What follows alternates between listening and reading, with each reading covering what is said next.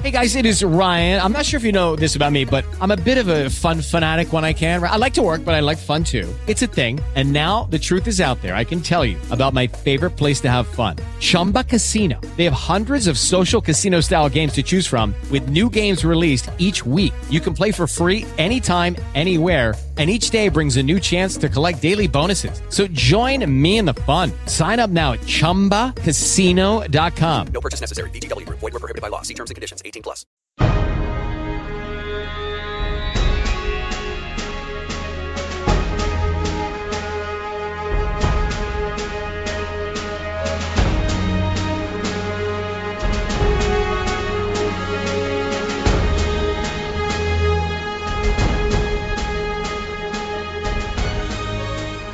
Live to see it, friends, and welcome to The World Transformed. This program is your guide to an astounding future that lies ahead, one that will be here sooner than you think, and one that you have an important role to play in bringing about. At The World Transformed, we want to introduce you to what may be the greatest transformation of them all, the one that begins with considering and acting on the almost limitless possibilities that lie before us, and that ends somewhere beyond the reach of the human imagination. So, when does this amazing future begin? Well, today is the day. My name is Phil Bowermaster, and with me in the virtual studio is my co-author, co-futurist, and co-host, Stephen Gordon. Hello, Stephen. Hey, Phil. How are you? Well, I am amazing. How are you, my friend? Doing great as well on Amazing Wednesday. We have got a really neat show lined up for this evening. You know, it's the old, I got amazing news and I got bad news. So how do you want it? Do you want it? It's kind of all in a package. Let's go with amazing. So. Let's go. Let's keep it positive, right? Okay. Well, here's an amazing fact: robots are smarter than us, and we're just going to have to get used to it. Is it true? We're going to test that theory with a few different news stories here this evening. But we're gonna ease into that one with a big one right here, Stephen. I know this is kind of a story you've had your radar tuned to for a while, isn't it? This is something that I have kind of had my ear to the ground on this because it's a big deal for the day job, right? Absolutely, yeah. Let's talk about it. Insurance companies are now offering discounts if you let your Tesla drive itself. That's the headline. And what does that tell us about humans versus even the state of self-driving cars that we have today, right? Well, this is one particular insurance company. It's a British insurance company, Direct Line, but it's them saying, in the realest way that can possibly be said. Now, this is they're putting their money where their mouth is, basically, right? Yep. Their bet is that the Tesla self-driving cars are better than humans already. And to me, this was news that I was expecting, Phil, but in 2021 or 2020, in right. a couple more years, right? And it's amazing that we're hearing this now. Now, this is not everybody that's saying this. This is one insurance company, but it's one insurance company, and it's a 5% discount for customers who activate autopilot. So this could almost be a marketing gimmick. Right. This is somewhere right in the gray area between marketing gimmick and they really are. I don't know though. Insurance companies don't really do marketing gimmicks though, do they? I mean, they're not going to cut a premium unless they have to. They do things that they just really can't. I mean, if it's a better risk for them to. For people to have that on rather than to be driving themselves, then they can afford to give the discount. If it's not, then they can't. And right. So the only question is, do they have their math right? And, right. Do they know enough to actually have to do good math at this point? And so there's some questions in my mind as to their inputs, and coming up with, okay, we would actually save money by giving a 5% discount if people were activating their autopilot because of fewer accidents. And so it's astounding to me. It's happening in 2017 and not 3 or 4 years down the road. But we'll see. We'll see, and if other companies follow suit. Let's put it this way. What would you say are the chances that insurance rates won't drastically be reduced for people who typically don't in fact, actually drive their own cars but use an autopilot function in, say, 5 years, right? And by drastically, I mean 20% or more. You think that's possible? Yeah, quite. I think that let's imagine that they do the math and they decide, you know what, you're 30% less likely to have an accident with the autopilot on. And so, yeah, we can offer a 20% discount for those who keep it on. And they're still going to come out ahead. And we'll come out ahead. We'll make money. You know what? They're always going to come out ahead. Oh yeah. So we shouldn't act surprised by that. It's a business just like any other, and they want to make money. No, it's more like the ones in Las Vegas, right? They're always going to come out ahead. It's a little like that, yeah. I mean, in fact, it's betting is at the root of what insurance was in the very beginning. Right. It's kind of based on that. It's based on that same model. The house always wins. Right. So if you've got even one house laying these odds, that's very interesting. And it's also very telling to me that I think not only do you expect that, and I expect it as well, but I'm guessing the industry is probably expecting it too. They're all expecting to go that way. Oh yeah, they got their eye on this, and I suppose it could be a marketing gimmick in the sense that, hey, we're the company that saw it first and embraced it first, right? Right. They could maybe they could say that, and all we have to do is offer a 5% discount, and we get to look very forward-looking here. So maybe that goes into what they're doing here. Well, and it's a way to bring in people who have Teslas. You can get that. You can get that business theoretically. Right. Assuming their rates are competitive to begin with. If they're competitive to begin with, then suddenly you get 5% off. If I had a car that was worth as much as some of those Teslas, I would be driving safer anyway, right? But never mind my own body inside the car. Forget about your family and yourself. You have an expensive car you need to be taken care of. Yeah, of course. I understand that math completely. Yeah, and I think we can extrapolate. It's always dangerous to take one data point and say, well, here's the trend and here's how things are going to be. But this is a good one for doing just that. I think this is one where you say, I doubt this is the first and only time we hear of this.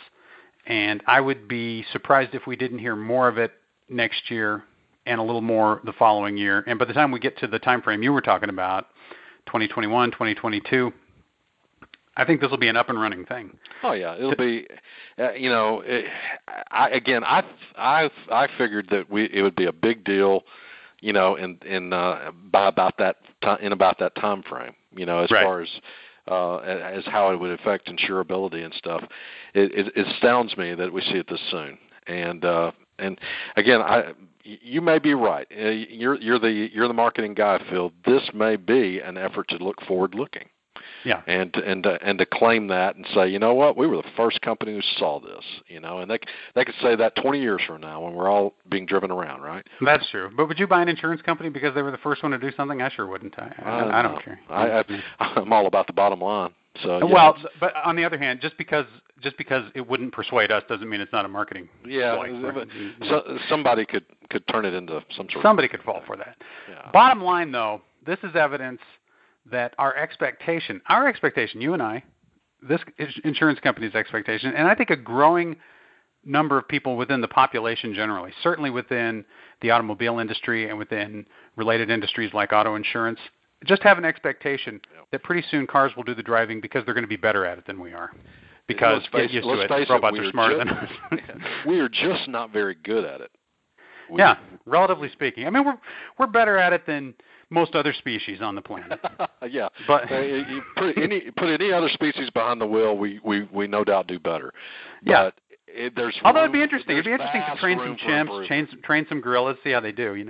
They might actually have better reaction time. Who knows? They might, but it comes down to this: we get tired, we get drunk, we get emotional, we get lazy, we get distracted, we get bored. It's a million ways that, or we just don't have the reaction time.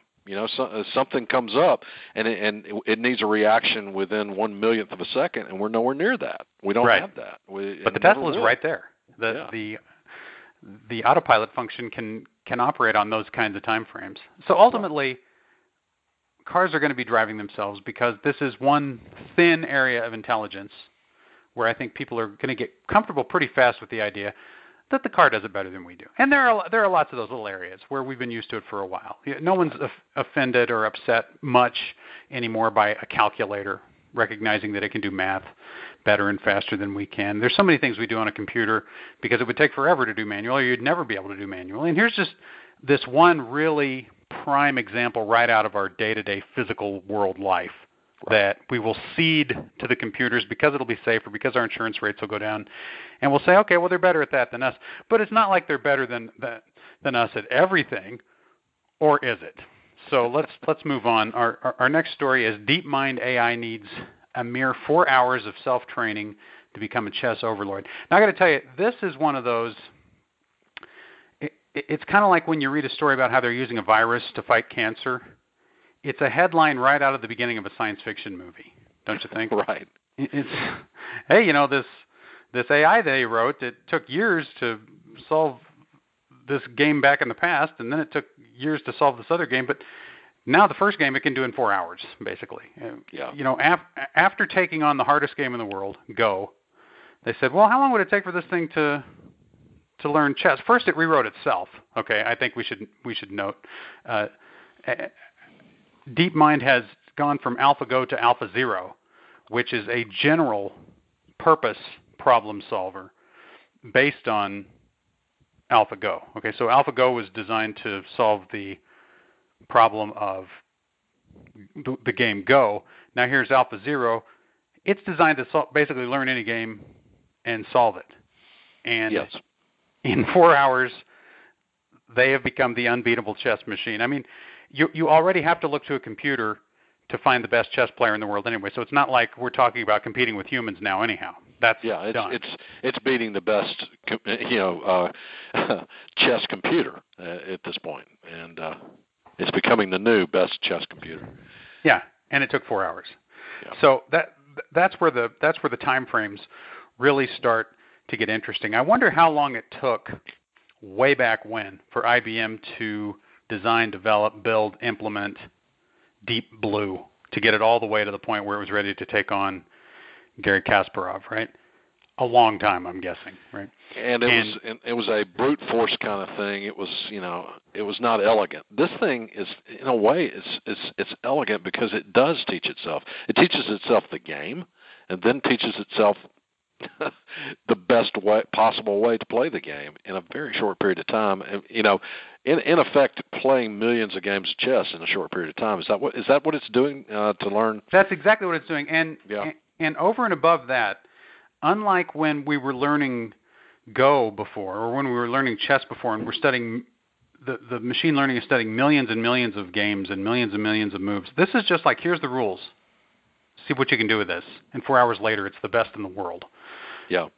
better than all of the computer programs that have come before it, all the ones that have studied all the grandmaster games that have had data from the human level experience of chess stuffed into it from the centuries, right? This is better. It started from nothing but the rules of chess, and it's better. So I don't know. It's almost hard to put in terms how big that is, here's the rules of, AlphaZero to the game of beating cancer. Right, exactly.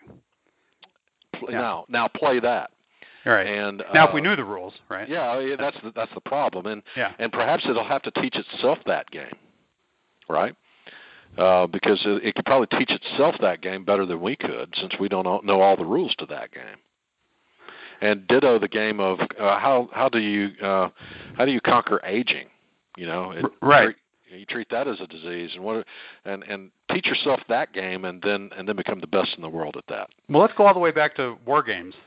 Our first exposure, many of us, to the whole idea of AI, right? Teach yourself global thermonuclear warfare. Yeah, preventing global thermonuclear war. Keeping games of that from happening, right? Not actually. I don't think playing it would be good. Right. As we know, the only way to play How about a nice game of chess instead? Yeah. That's right. An interesting Joshua. Game. Yes. But that's I saw this on Facebook. If you can map data about the real world to a game, AlphaZero will beat it.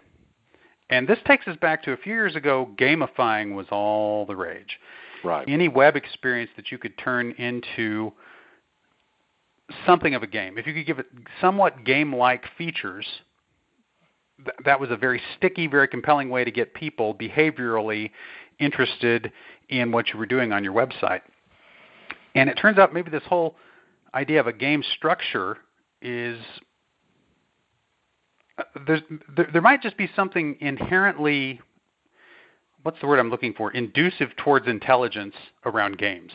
Games just might be the way to go. You know, we're interested in them, we like to win them, and maybe they're the easy way to get computers to solve our problems with them. It's still not easy because if you go back, my recent obsession with games has everything to do, Phil, I think, with the mechanics inside these games that I'm playing with my kids and with friends and family and stuff.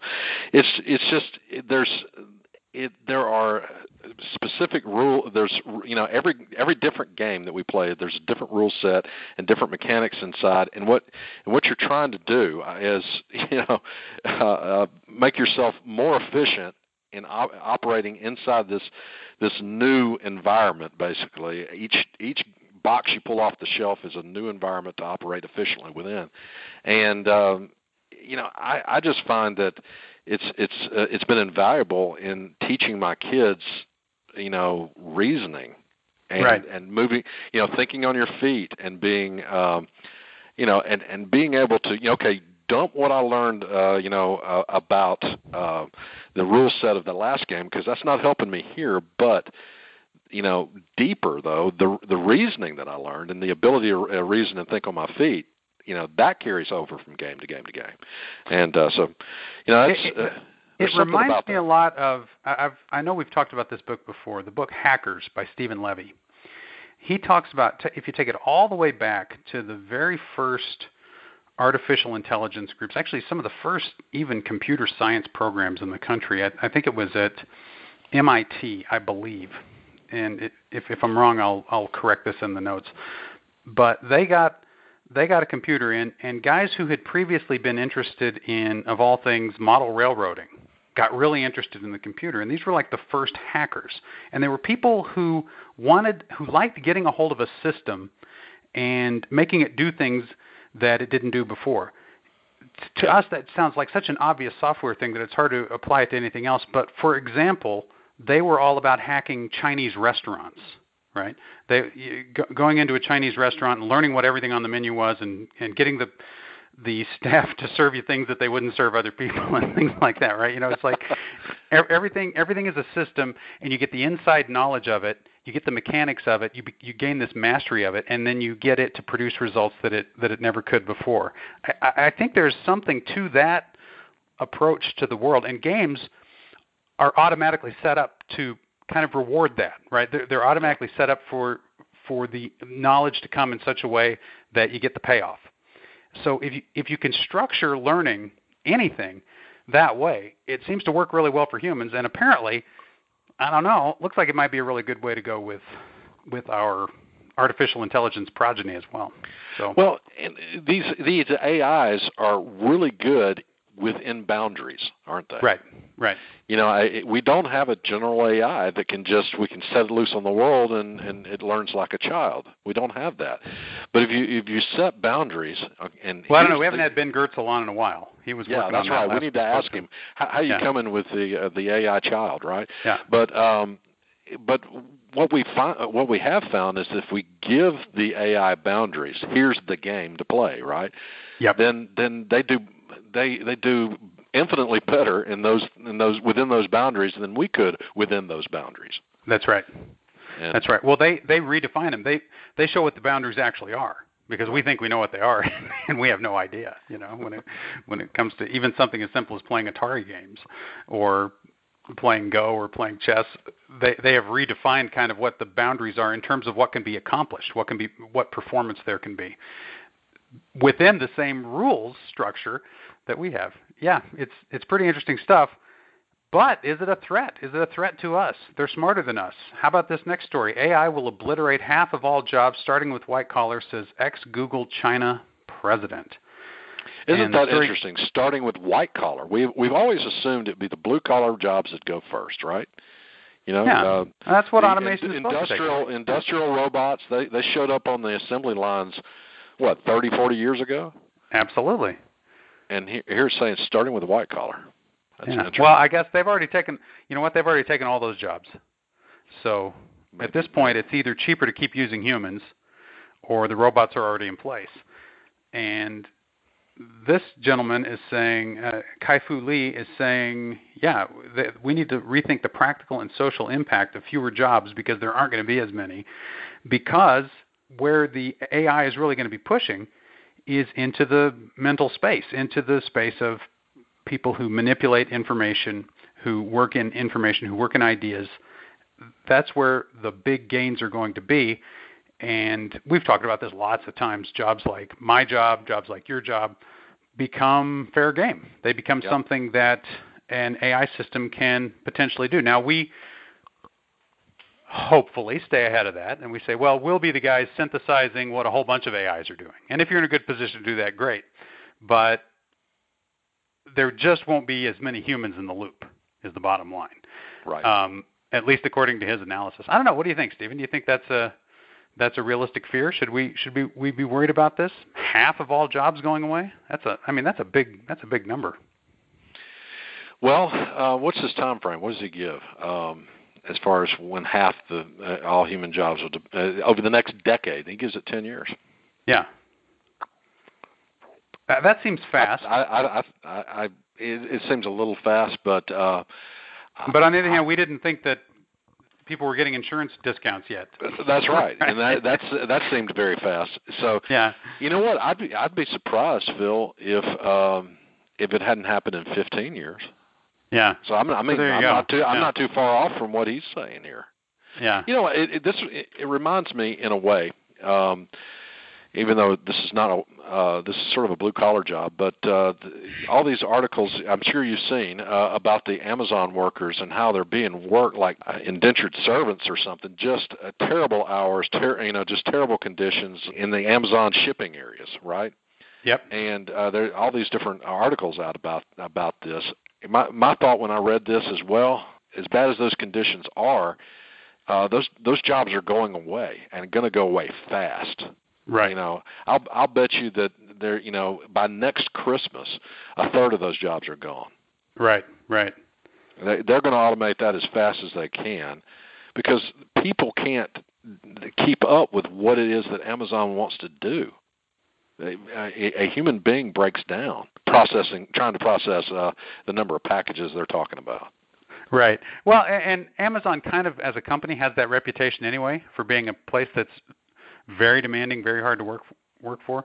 So the good news might be a lot of people won't have to work for Amazon anymore, I guess. That's right. Well, there's the good news. The bad news is if you wanted one of those where jobs, are you going to work? Yeah. I think, that's right. And that's still the big open question.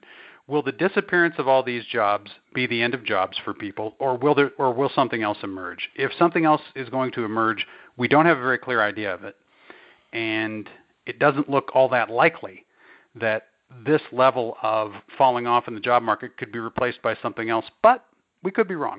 And it's a topic that we come back to, I don't know, every third show, every fifth show, something like that.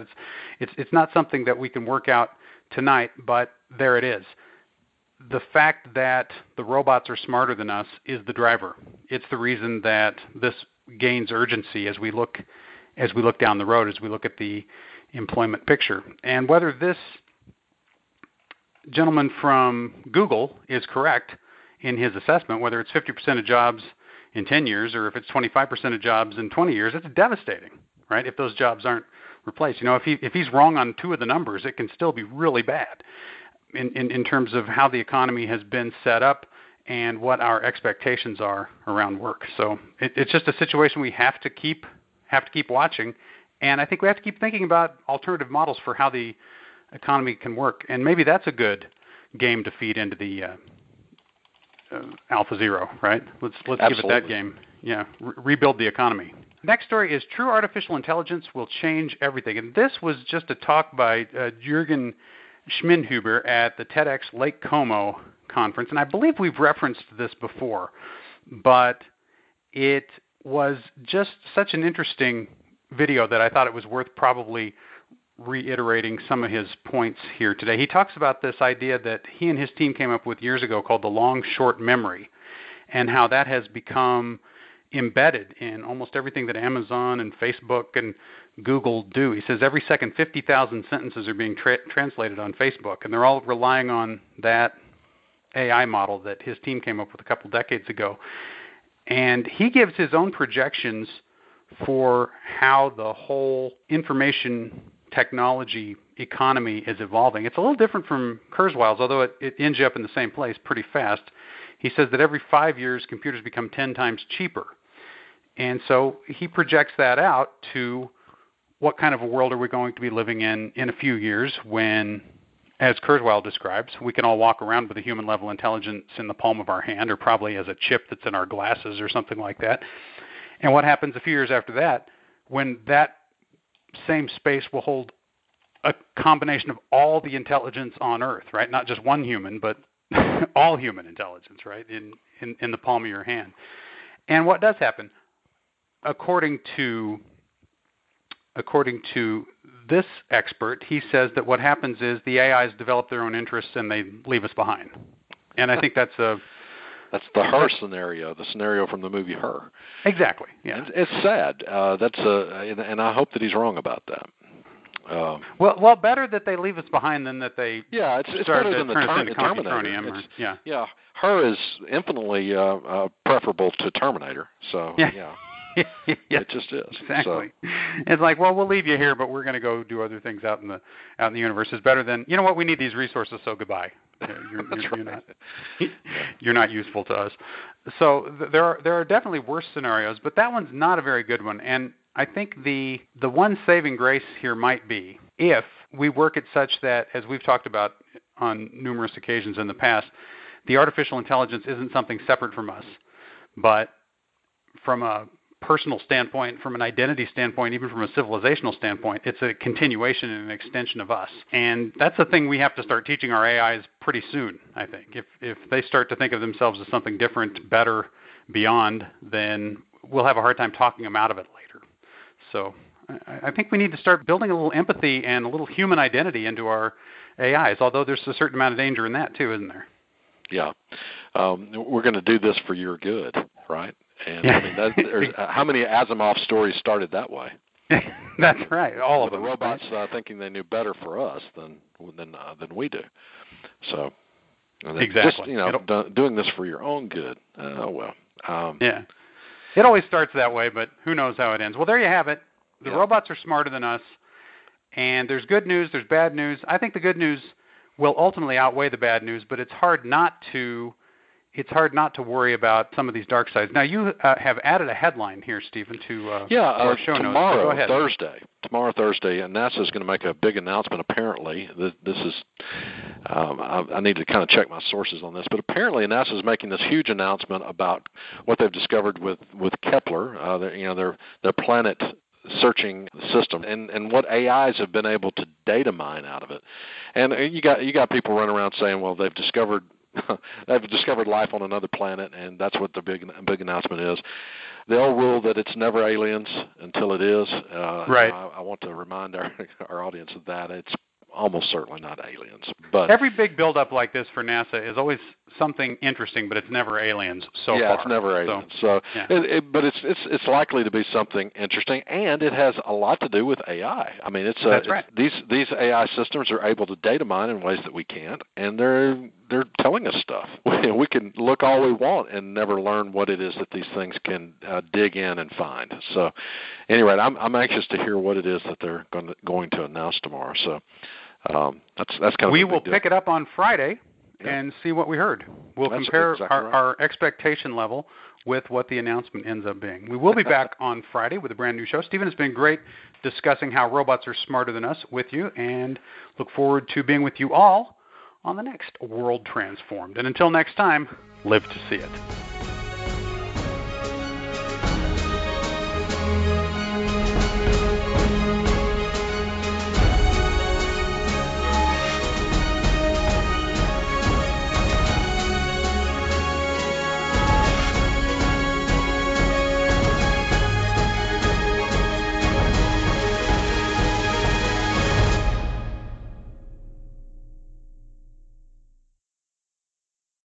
Lucky Land Casino, asking people, what's the weirdest place you've gotten lucky? Lucky? In line at the deli, I guess? Aha, in my dentist's office. More than once, actually. Do I have to say? Yes, you do. In the car before my kids' PTA meeting. Really? Yes. Excuse me, what's the weirdest place you've gotten lucky? I never win and tell. Well, there you have it. You can get lucky anywhere, playing at LuckyLandSlots.com. Play for free right now. Are you feeling lucky? No purchase necessary. Void where prohibited by law. 18 plus. Terms and conditions apply. See website for details.